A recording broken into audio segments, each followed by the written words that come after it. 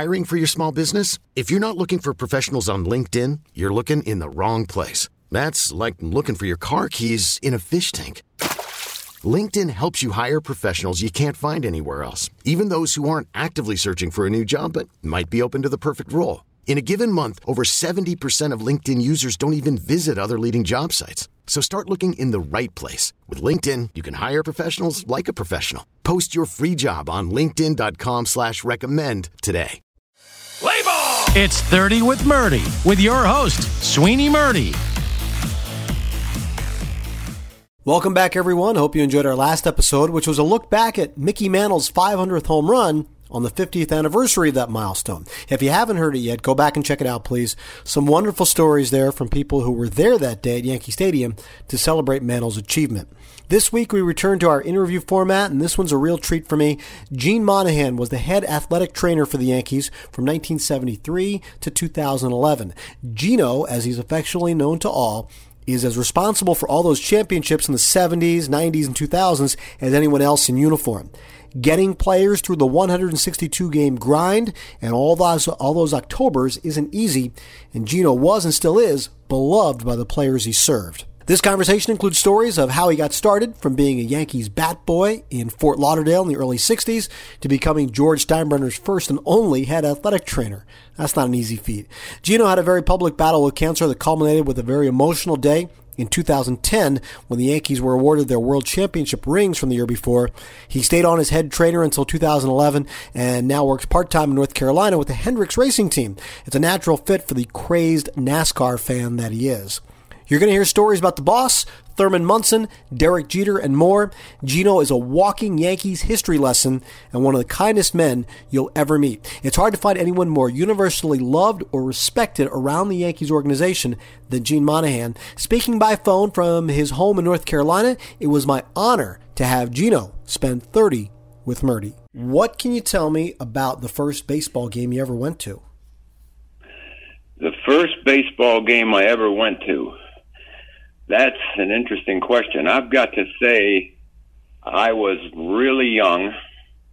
Our family was from a little suburb of Pittsburgh, and I think my dad took me to a Pittsburgh Pirate game, and I got to say it was around 1949, and I believe Ralph Kiner was with the Pirates. He was the big star then, and it was a night game, and I was enthralled by the lights and the green grass and all that stuff. It just took me by surprise because my dad just, started me into baseball and being a fan at that young age, about 4 or 5 years old. And from then on, it was just, fell in love with the game.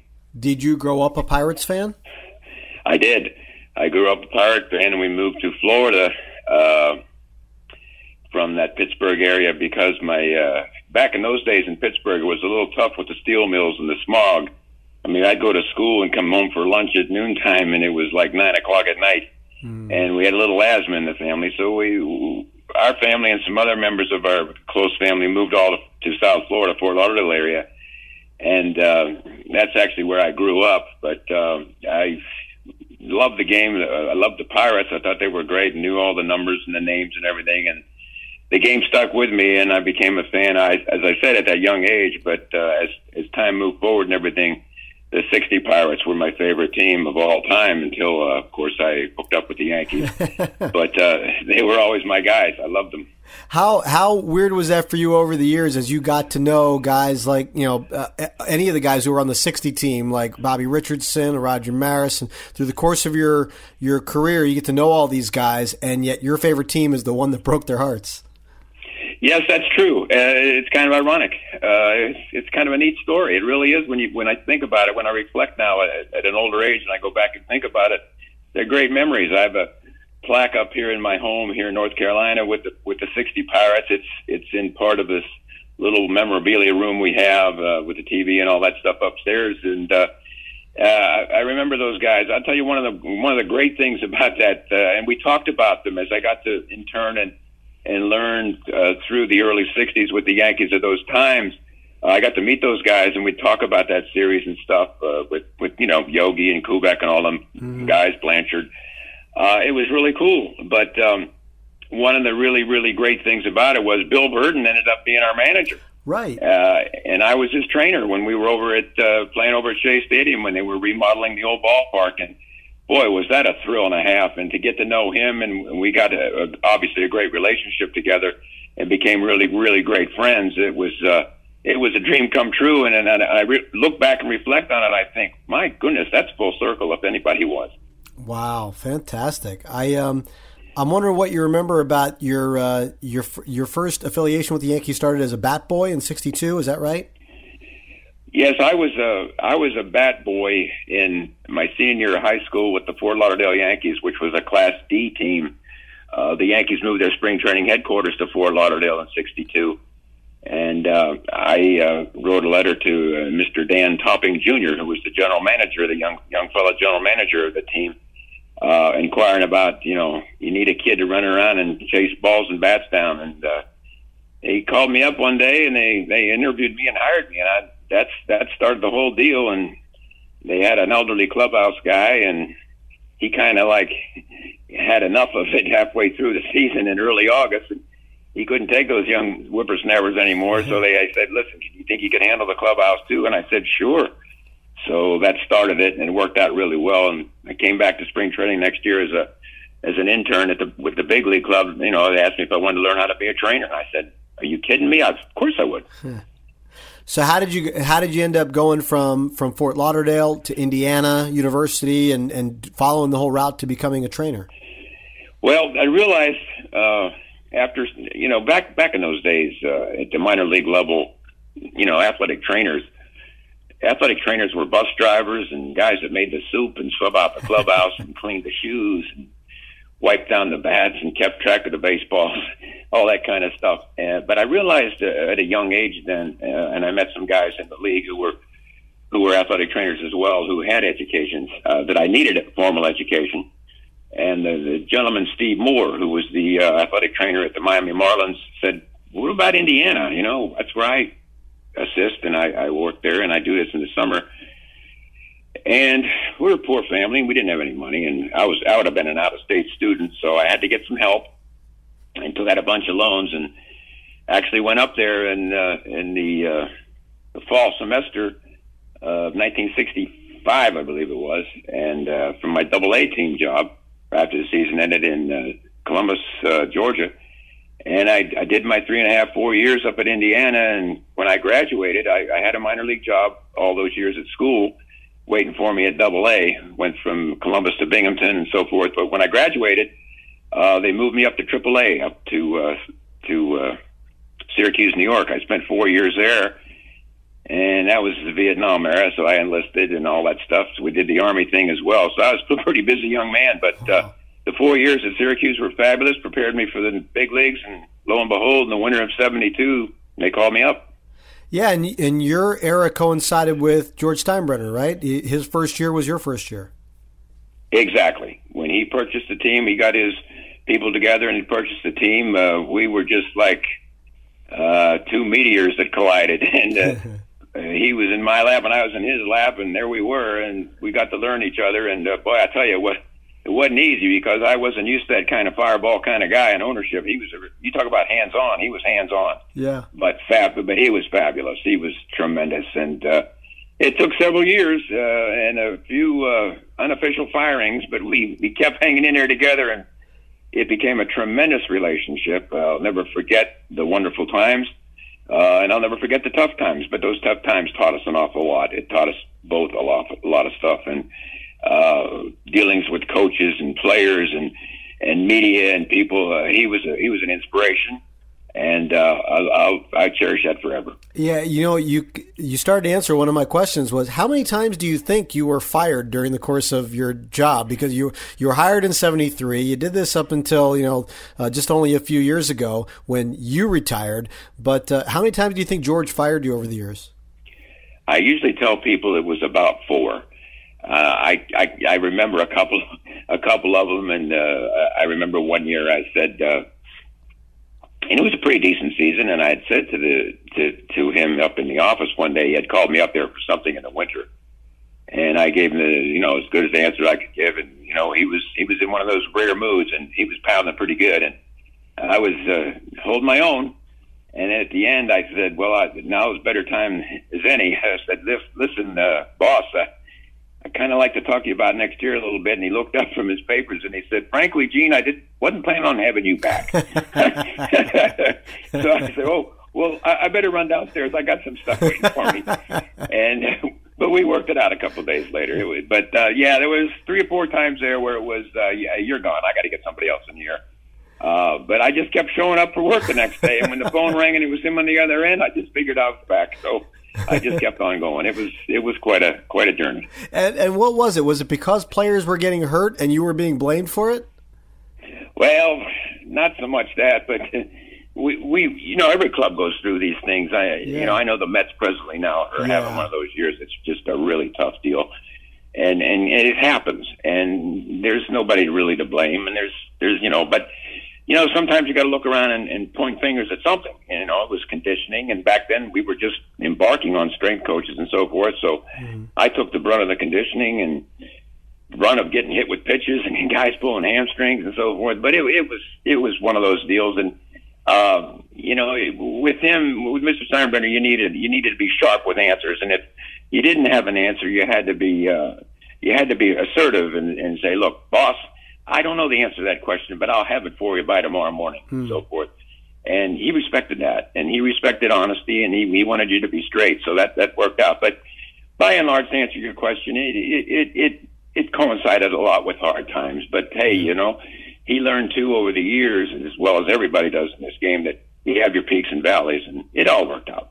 How did you have to adjust over the years? Because, you mentioned what some of the responsibilities of an athletic trainer were early in your career. By the end, there are a lot of, players take their body and their conditioning all year round now very seriously. How did what you do change, and what are your views on how players are physically shaped today? That's a very good point. Years ago, when I first started, even especially at the major league level, most all players had winter jobs, and they had things they had to do, and they would come to camp to get in shape. And nowadays, they come to camp in shape. You better be in shape when you get to camp. That first 2 or 3 days, you're just gliding. In fact, it's such a procedure that most of the work early in camp is lighter than what most of the guys have been doing nowadays. So you have to change with those times. Methods of treating injuries changed over the years. Sports medicine has grown dramatically. Modalities, equipment we use have changed. You have to stay up to date with that. The PBATS, the Professional Baseball Athletic Trainer Society, insists on education of ourselves, our minor league players, and our minor league athletic trainers, and everybody connected with the team. And you have to stay up with education and stay up with the times. There's so many new things going on now. In conditioning, we all have conditioning staffs now. It's not just one guy. And, there's very, very many facets of that. And the athletic trainer has to be well-versed on that and be on page with those guys, because they just don't work down the hall and they're separated from you. It's a family affair, and you have to have your head on straight when it comes to all that stuff. So there's an awful lot going on these days. I wonder how your relationship with players changed over the years, Gino, because when you first started in '73, you're in with a group like Bobby Mercer and Thurman Munson, and these guys are kind of around your age and your contemporaries. And I have a feeling it was more brotherly. And then as you got older, we just got done with a ceremony honoring Derek Jeter, which you were there and a part of, and you saw all these players that I think you were more fatherly towards. How did that all develop for you? Well, it was kind of a metamorphosis and stuff, as you mentioned. As you go on in life and grow older, the guys you had, you started out, the guys were a lot older than you, and there was an awful lot of respect all the way through in all levels. However, back then the guys were teaching me things, and then as you go with your contemporaries and you go through life together, and then you get a lot older. And then the young guys coming up, you've got a lot of experience that you can work with and work on. You can go back and help these guys out with, and you got a tremendous amount of stories. It would be an unusual day if you didn't have 3 or 4 guys just come to the training room and sit down and try to listen to some of the stories that happened years ago while you're working on guys. and guys would migrate, and they would learn, and you could catch their ears and watch them, and they would pick up a lot of things, and that's how they learn. They just don't come to the ballpark, put their stuff on, and go out and play or work out. They would end up trying to learn some of the ins and outs of, how to act and how to be.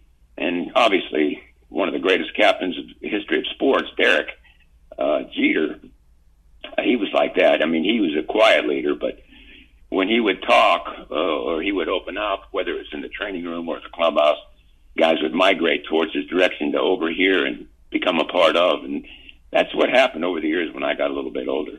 I imagine that is a pretty big responsibility then, especially with the Yankees, when you're talking about, you're not talking about passing on tradition of an expansion team from 20 years ago. You are a link to history. It seems like that's something that would be really cool to be a part of in that room, as everybody's kind of talking about the different generations of things. That's true. In fact, our head trainer now, Steve Donahue, has a little museum in the training room of equipment and pictures from the past. And guys will come in now, and you can go around the room in the athletic training room, because we have a beautiful new stadium and a brand new training room now, and it's large. And they can actually go through this and learn and be able to appreciate what has happened over the years and who these famous guys they've heard of. I mean, you got guys now that you bring names up from the 60s and 70s, and they've never heard of them. Yeah. So you bring them around, you show them, and you say, this is what happened then, this is what happened then, and let's watch this video, or let's check this out, check that out. And they're wide-eyed and bushy-tailed. I go to spring training in the spring, and they're so kind to let me come down and work with the guys and kind of hang out. And you end up telling stories and sharing experiences. And you got the coaches and managers, and they're guys that were your players, and now they're in charge. And it's kind of a neat thing. And sometimes, they'll ask you to address the team, or they'll say, go ask Gino, because he was here back when Babe Ruth was around and all that kind of stuff. And that always cracks me up. But we share a lot of stuff, and that's part of the Yankee way, and why the Steinbrenners have made it such a great family deal. Gino, I want to ask you about two captains that you were with. Nowadays we see just little clips of Thurman Munson, and some of the clips are him, just being banged up and crawling back to his position, or just shaking off whatever is bugging him, and it looks like he's just writhing in pain, and he just goes back out there. What were your experiences with him in that regard, and the type of leader that he was? Yeah, that's the way Thurman was. That's the only way he knew how to play, and he was one of those guys that you couldn't get out of the lineup. I mean, if he come in and day game after night game, and he was told he wasn't playing, he'd get angry, or he'd pout, and he'd get mad, and he'd get his box of cookies and a quart of milk and sit in the sauna and brood till somebody come in and said, "That's all right, never mind, you're playing." But yeah, he played with a lot of pain, and I'm not saying things are different today, or they're better or they're worse, but a guy laying around out there like that and pulling himself up and hitching up his britches to get back in that batter's box or back behind the plate, a lot of times he'd be taken out of the game. But you had to yank him out. I mean, that's just the way he was. And he led with fire. He wasn't afraid to get in anybody's face, and that's the way he did it, and it worked for him. And Mr. Steinbrenner made a wonderful choice in making him captain, because he was a real leader, and he knew what he was doing, and he knew the only way, just like Derek, the only way to play the game is to win. I mean, that's why we came out there, and that's what he instilled in all the younger guys as they came up. I'm curious, as we got through watching all the Jeter stuff, one of the plays that we see over and over again in all the tributes is his dive into the stands against the Red Sox. And you are part of the picture there, because you're racing out to get him, and you're holding the towel up to his face, and he's bleeding. And I want to know what you remember about that moment. Not what you saw on the field, but maybe as you were walking him off, and what happened after that, because that's kind of one of the iconic moments that we associate with Derek Jeter. You knew when he disappeared into the stands that something might be up. So we all got to the top step, and then there was a bunch of people trying to pull him out and get him out that were kind of like waving us on. So I took off, and it just seemed like an eternal run. I couldn't get there fast enough. But when it finally got there, he was coming out of the stands, and of course his face was dented in, and he had a couple of cuts under his eye, and he was a little bit delirious there, and you could see he was hurting. And coming off the field, it was like, we're going to take care of this. Everything's going to be okay. It was, what a heck of a play you made there, buddy. Just having some conversation to get him back to the dugout. And all he kept saying back toward the dugout, I'm in there tomorrow. I'm in there tomorrow. I'm in there tomorrow. You're not taking me out of no game. I go, you're right. You're darn right. You're going to be in there tomorrow. No problem. We'll get you fixed up. And by that time we got back, and he saw the doc and got him organized, and he was good. He came in the next day a little banged and bruised up, but first guy out for batting practice. I remember that. He was there, with all the bruises, and it was at Shea Stadium against the Mets the next day, and there was no, he said there was no way of taking him out of there. Did you appreciate his leadership the same way you did maybe other guys that you saw? Because you mentioned, Derek wasn't the most vocal type of guy. No, he was quiet, but when he spoke, everybody listened. A lot of guys listened. If you were within earshot. Quiet, well-mannered, mild-mannered, and very, very good. I remember one time, I told this story the other night at his dinner, that he came into the training room one day, and he had a bruised hand or a bruised ankle or something. I mean, it might have fouled the ball off his ankle or his shin. And I was working on some guys, and we had a pretty good group in here. And he said, what do you want me to do with this? And I said, well, I'm a little tied up right now. I'll be about 10 minutes. Let's put that thing in a cold whirlpool, or we'll get some ice on there right now because it was just last night. I don't want to do that. And I said, yeah, I think that's what we need to do. We can't put heat on that. We'll put some ice on there. I don't know about that. So finally I said, Derek, you just got to do as you're told. And everybody erupted in laughter. And he laughed too, but he didn't much like that. He kind of meandered out the door. He didn't say much to me for a couple of days, but we had a big laugh over it. And to this day, and Jorge's his best friend, Posada, and to this day, when we're all together, every time Jorge will end up saying, "Derek, do as you're told. Do as you're told," and that would ignite him, and we'd all laugh. But that was one of the few times I had to get on him a little bit, and it was a lot of fun. It was really great. But he was very, very.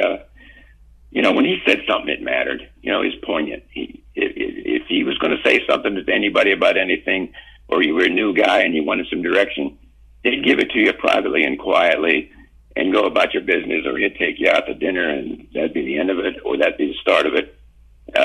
Well respected, and that stuff would fly through the clubhouse, and everybody picked up on it. He was just there to win, and that's why we come to the ballpark. And to this day, that was the attitude, and still is. One of the moments that revolved around a great speech in the clubhouse wasn't any of the players, it was you. The story goes, in 2001, as the Yankees are getting ready to play the Diamondbacks in that emotional series, Game 7 is in Arizona, yes. You stood up and gave a speech. What do you remember about that moment that compelled you to do it? What did you tell them? I mean, everybody who was there talks about how inspiring it was. What do you remember about that?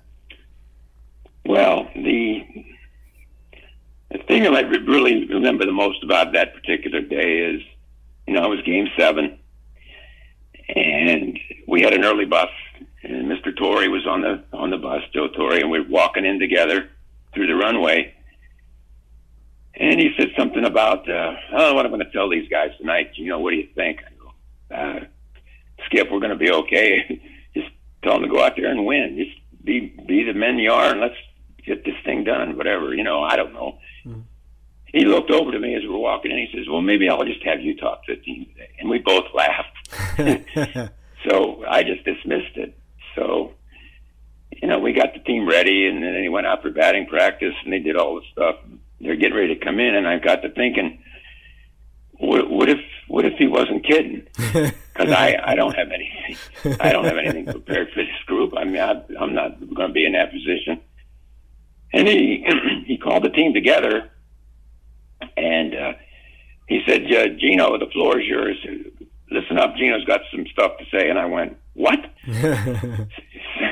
Come on, man. I ain't no new Rodney here. So I looked down at the end of the clubhouse, and Zimmer's sitting there like, well, let's hear it, dude. And, oh, boy. So I just started talking about some stuff and, about, what we're not necessarily up against, but what we're involved in, and how, everybody back home is, rooting for us and watching us and caring about us and all that stuff. But the main thing I told them right at the end was, in my mind, in the mind of all the people in New York and around the country who are our fans and supporters, no matter what happens tonight, you guys are champions. And just look at each other, and you're champions. And you're champions in my heart, in my book. And that's just the way we play. So, guys, let's go do that. So we got done, and they went out, and Zimmer comes over, and he's got tears in his eyes. He said, that was fantastic. I said, you are so full of garbage.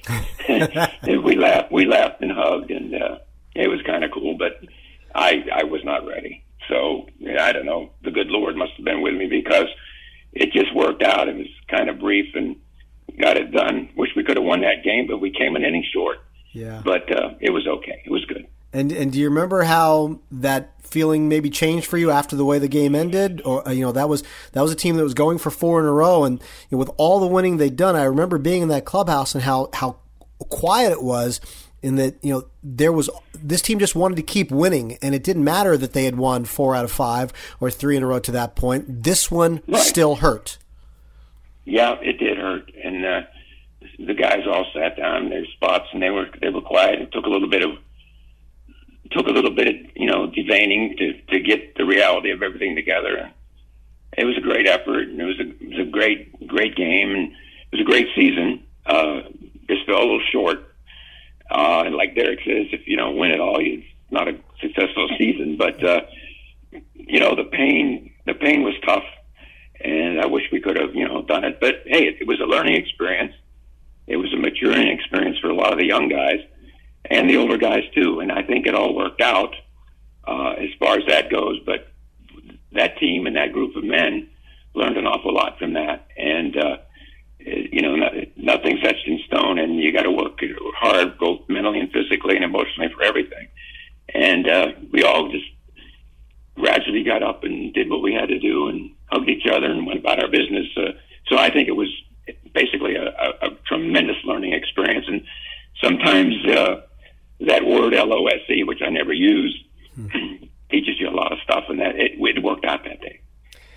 I want to ask you about one of your, I guess I want to call it a responsibility, because that's kind of what it seemed to be. But anytime a Yankee reached a particular milestone, whether it was a kid getting his first major league hit, or somebody notching a big round number, or passing a great on an all-time list, the ball was thrown out of play, and it was your job to mark it and neatly write on the ball what it represented, whether it was that first hit or milestone. How did that come about? Why was it your responsibility? And how seriously did you take that? Well, I took it very seriously. To answer your last question first, it just became a part of things. Joe Soares, who was the head trainer prior to my embarking on that job in 1973, would used to do that on occasion. He would get the ball, and he would bring it into the clubhouse, a milestone ball, or the ball get thrown out, and he'd put it in the medical bag and give it to Pete Sheehy, our esteemed and tremendous clubhouse man. And Pete would write on the ball and do that stuff for the players. And we would always use Pete because his handwriting was impeccable. It was gorgeous. He was fantastic. Not only with his handwriting, but his demeanor. He was a great guy. He loved me because I was Irish. He was Irish. He thought, well, the two of us were very, very close. He was a lot older than me, but we were very, very close.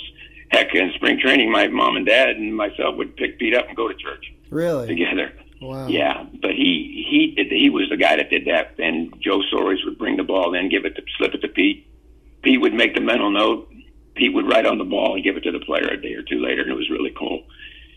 So I kind of picked up on that, and then Pete got older, and then Pete passed away.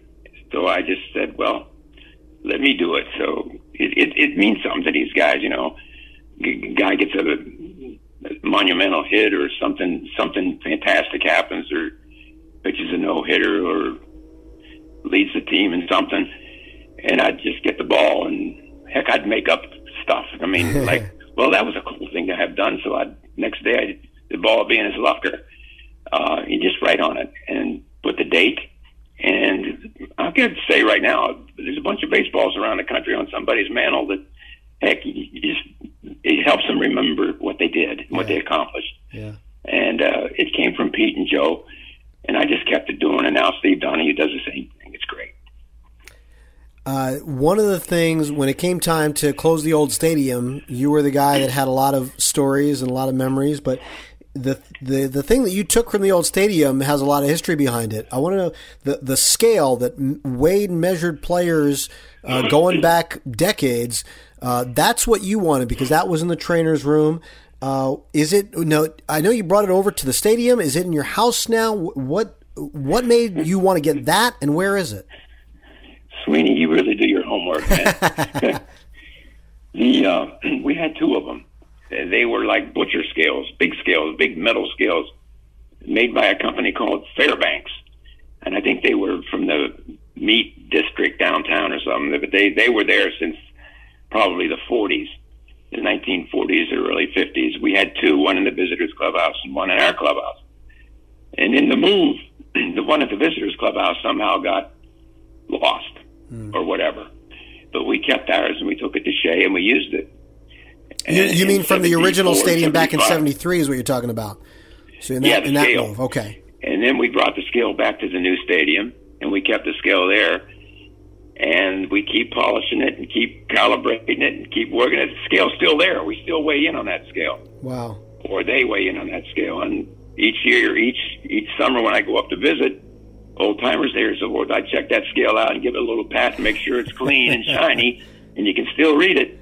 But the players still weigh in on it. It's a piece of history, and we love that kind of stuff with the Yanks. So it's still there. I do not have the scale. Okay. That scale belongs to the Yankees, and it's a beauty, and we still use it. What's the thing that you kind of cherish the most that you took from the stadium or from your days that's in your house right now? What do you like? Well, I basically took nothing except, clothing and stuff when I had to retire, and after I got ill and the strength levels weren't there, I tried it for a year and a half, and it was all right. But I knew that they really needed somebody that had the energy and the stamina to give it 100%, 18 hours a day. So when I left, they went crazy with all these silly accolades and stuff that meant so much to me. And Steve Donahue, my assistant for 26 plus years, who now is the head athletic trainer, when we went into the new stadium, they put over the lockers a facade over everybody's locker, and a white facade. I'm looking at it right now. It's up here in my man cave type room upstairs here in my house. Yeah. We put it over the window in the area here, and it means an awful lot to me, because every time I look at it, I think of the facade at Yankee Stadium. And, I don't have to, with all the stuff that hangs around and pictures and little remembrances, I just looked at that thing and think about my locker, and I think about the ballpark. And it makes you warm inside, and makes you know you had a second home, you had a second family. And that thing that Steve gave me means everything to me, and I'll cherish that forever. There's some pictures around, and as I look around, there's a couple things that really mean a lot to me as well. The Red Sox guys, the guys at Fenway, the visiting clubhouse guy, Tommy McLaughlin. Mm-hmm. He had the guy in the scoreboard give me a section of the things that they slide down in that scoreboard in left field at Fenway Park. Wow. They put a big 49 on it, and they got it framed for me. And that's from a visiting team, a place I used to love to go and still do. And it's a piece of Fenway Park here in our house, and I love it. I really do. And Mariano took a jersey and wrote a letter on it and framed it up. We framed it up, and it sits here as a cornerstone piece. It just means a lot to me, the stuff that he said on there about helping him out and helping with him become the guy he is, which I had very little to do with, but he's very appreciative, and he's just a very super person. And all the guys, But I think of all the stuff, besides the replica World Series victory trophies and stuff like that, I really like that facade because it reminds me of my second home. The ring ceremony in 2010, I know, is very emotional for you because of what you went through personally to get there. What do you remember about that moment? Well, the thing I remember most about that particular moment is we're all standing out there, and they're doing the ring ceremony. I said, well, first guy, he said, you're going to have to be first. So, okay, so I'll go out there, and then I'll run and go down the first base line, and everybody will come out. It's, chokes me up to this day, but went out there, and it was greeted by the Steinbrenners and everybody, and it's a wonderful thing. And I jogged on over as best I could over to first base, and I turned around, and nobody else was coming out. Mm. I just stood there, and I go, what the hell's going on here? And Jorge just stood up in front of the dugout and said, everybody stay back, and he started clapping. And the stadium went nuts, and it was kind of neat. It meant a lot to me coming back from that journey and working through that stuff. But it meant a lot, and I felt really alone out there by myself. But I actually felt the warmth of the entire city as well. So it was kind of a mixed emotion deal. But it meant the world. And what I remember most is Jorge taking charge there and thinking, boy, I got a lot of wonderful people around me, like 35,000 of them. So it was pretty cool, and it meant the world to me, and I think about it every day. How's your health now, Gino? Good. I'm good. As you probably can tell, I lose my voice when I talk too much, so I don't usually try to talk too much anymore. But throat and neck cancer is tough. I do all I can to help spearhead those people going through that journey. My energy levels are not what they were, but I still have a job, and I'm working part-time a little bit in racing. So I'm doing good with that. My health's pretty darn good. I get up with some energy, and I go through the day all right. And when it's 9:30 at night, I'm ready for the rack instead of the third inning. But I'm good. I'm very good. Thank you. And Hendrick Sports Management is where you're doing your part-time stuff. I read somewhere where you compared Jimmy Johnson to Derek Jeter. You see those guys as similar, huh? Yeah, they are. They're quiet leaders with a lot of status, a lot of stature, and carry themselves very well. But they carry themselves very friendly, and most importantly, they're very kind to everyone else, and that means a lot to everyone else.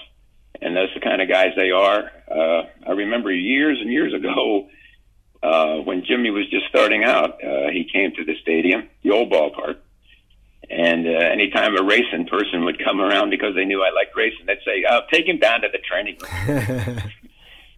Introduce him to Gene because he'll take care of him. I mean, he likes those guys. So they brought him down, and he was very young. He might have grown a little bit, but he was a very skinny young fella, nice guy, and we talked around. I took him around a little bit. We took a picture.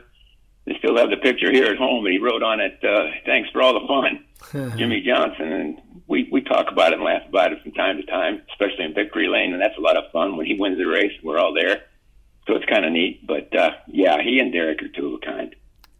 Listen, this has been phenomenal getting to hear some of your stories, and I apologize for taxing your voice so much. I hope it wasn't too much for you, but it's really great talking to you, hearing from you, and hearing some of these stories. I hope you get a chance to rest now. I hope I didn't ruin the rest of your day. Thank you for taking so much time for us, Gino. Well, Sweeney, as I said, and I thank you from the heart. You really do your homework. You're one of them really good guys around the clubhouse. I can't wait to see you in spring training or in New York. And it's always a lot of fun hooking up with you. And I thank you from the heart for this opportunity. And it was great. And I wish you nothing but the best in your wonderful career. And we'll be running into each other, I'm sure, next month up in New York at the Old Timers. I'll repeat what I told you at the beginning of this. You would be hard-pressed to find anyone more universally loved and respected around the Yankees organization than Gene Monahan.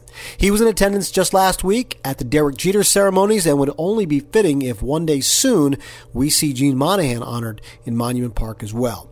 I hope you enjoyed our conversation. You can go back and find all our past episodes on WFAN.com as well as play.it and iTunes where you can subscribe for free. Thanks for listening. This episode is brought to you by Progressive Insurance. Whether you love true crime or comedy, celebrity interviews or news, you call the shots on what's in your podcast queue. And guess what? Now you can call them on your auto insurance too with the Name Your Price tool from Progressive. It works just the way it sounds. You tell Progressive how much you want to pay for car insurance, and they'll show you coverage options that fit your budget. Get your quote today at Progressive.com to join the over 28 million drivers who trust Progressive. Progressive Casualty Insurance Company and Affiliates. Price and coverage match limited by state law.